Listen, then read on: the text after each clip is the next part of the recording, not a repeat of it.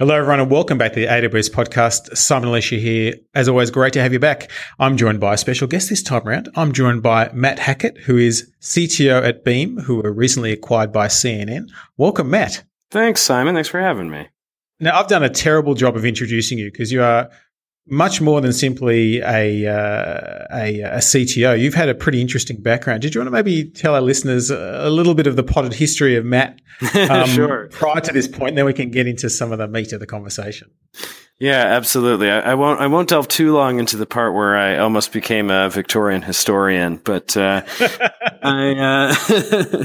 so my technical background, started as a teenager working on remote sensing balloon platforms. So I was actually an engineer before I went off to college. Ran the totally opposite direction, as I just said. And then through some sort of meandering paths, ended up around 2009 at Tumblr, where I was the 8th or ninth person, really kind of the second very technical hire they made. And then I ended up becoming VP engineering and running the engineering group there for a couple of years. Post Tumblr, I took a couple of years of wandering and then found myself starting a company.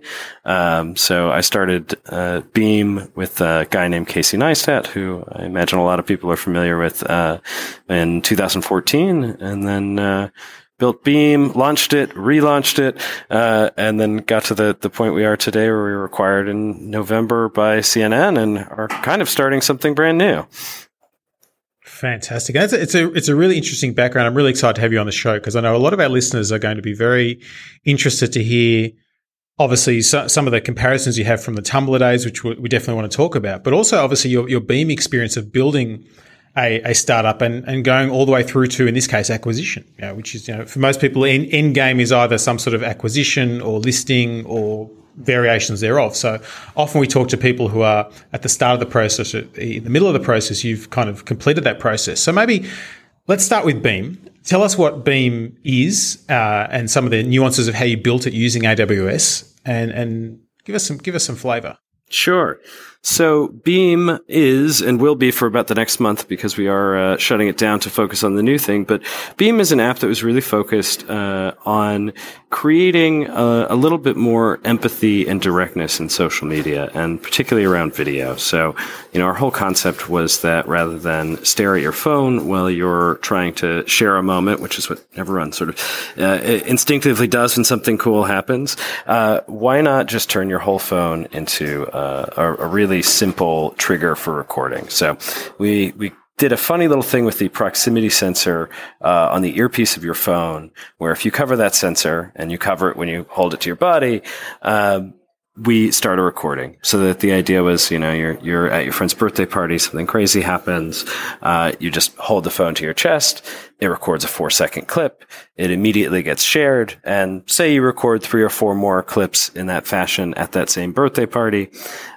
we automatically detect from the geolocation and the time that those are related. We tie them together into a single piece of video, and then everyone who's following you can see that.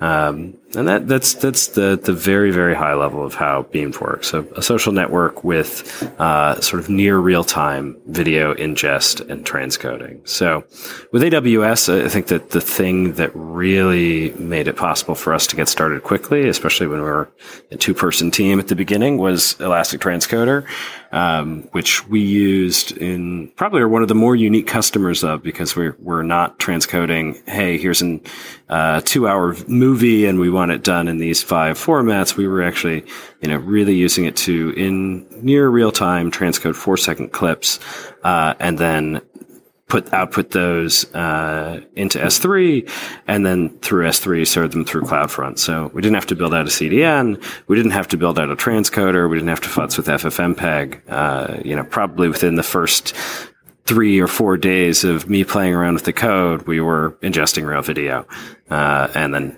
playing it out on HLS on a global network, which is pretty remarkable in comparison to what that would have been like years ago.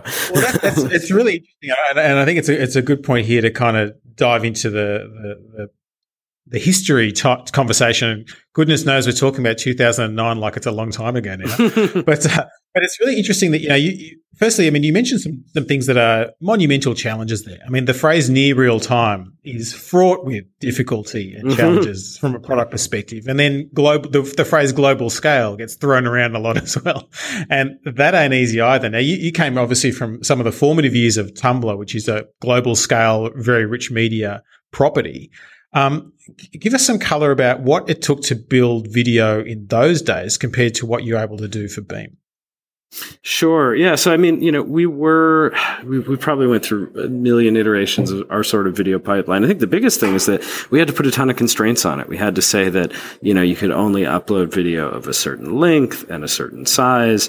And a huge part of that was because we literally had a process running and, holding the HTTP connection open to ingest the video, which is something that on AWS, we just had S3 handle, or CloudFront in front of S3 handle.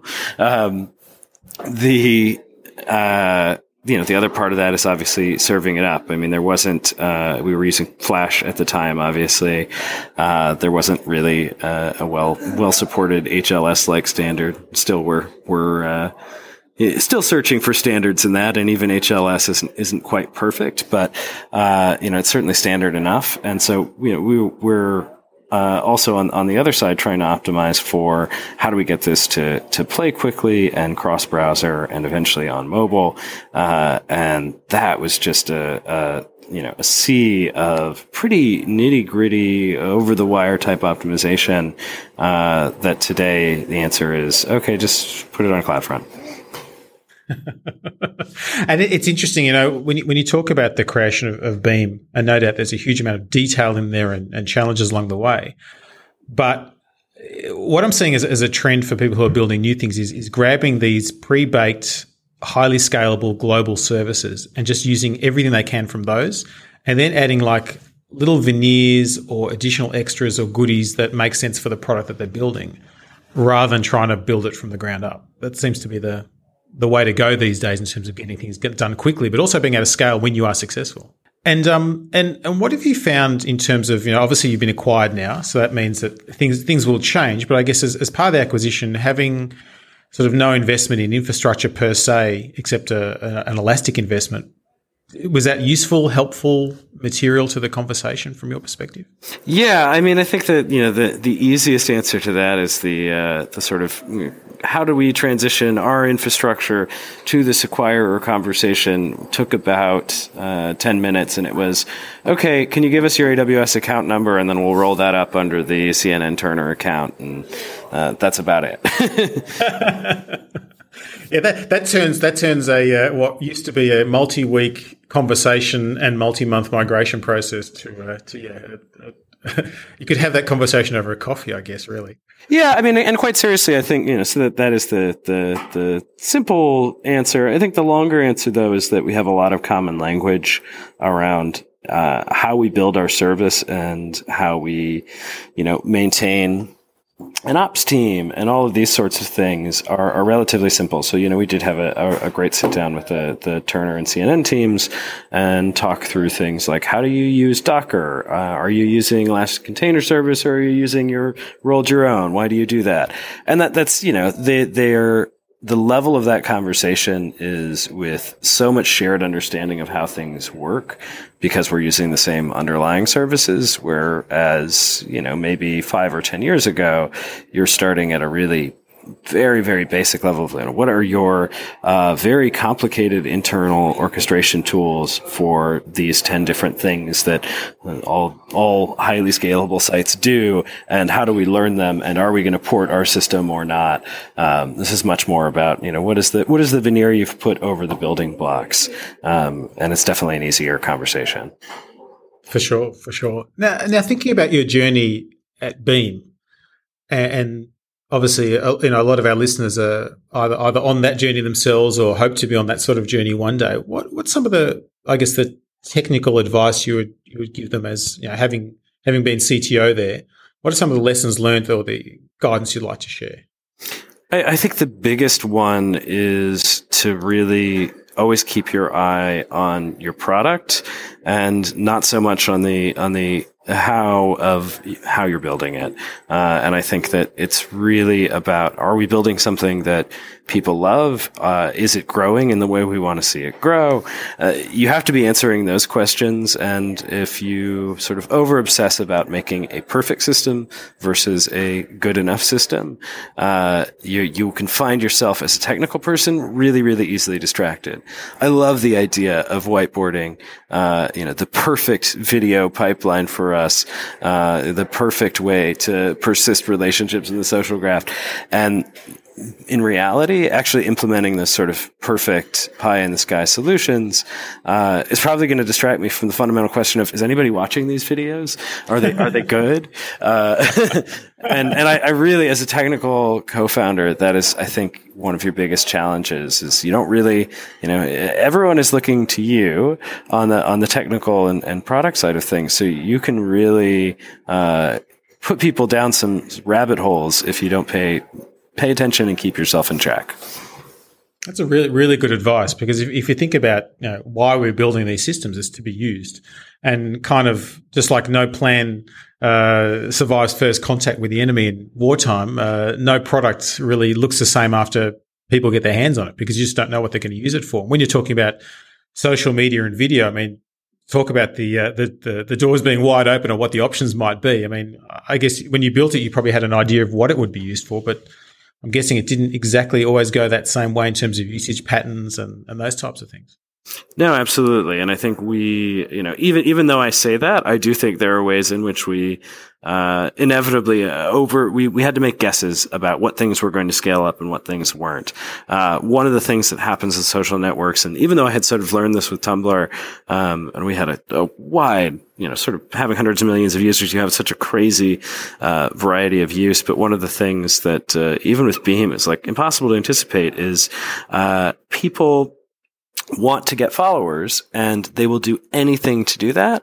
And one of the key ways that, we would probably mark as an undesirable or abusive behavior, but that people really just were looking for followers, was to go and follow absolutely everyone they could. So they would follow 5, 10, 15,000 people. And we didn't have any limitations on that.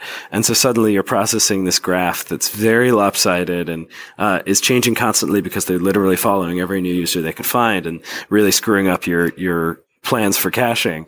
And that's the kind of thing that happens immediately on contact with the user, and is not at all something you could have planned for and optimized for. So that kind of stuff, it's great problems to have. And I don't think we should have, waited 2 weeks longer to launch to anticipate that problem. I think the right thing to do is just figure it out once it's out in the world.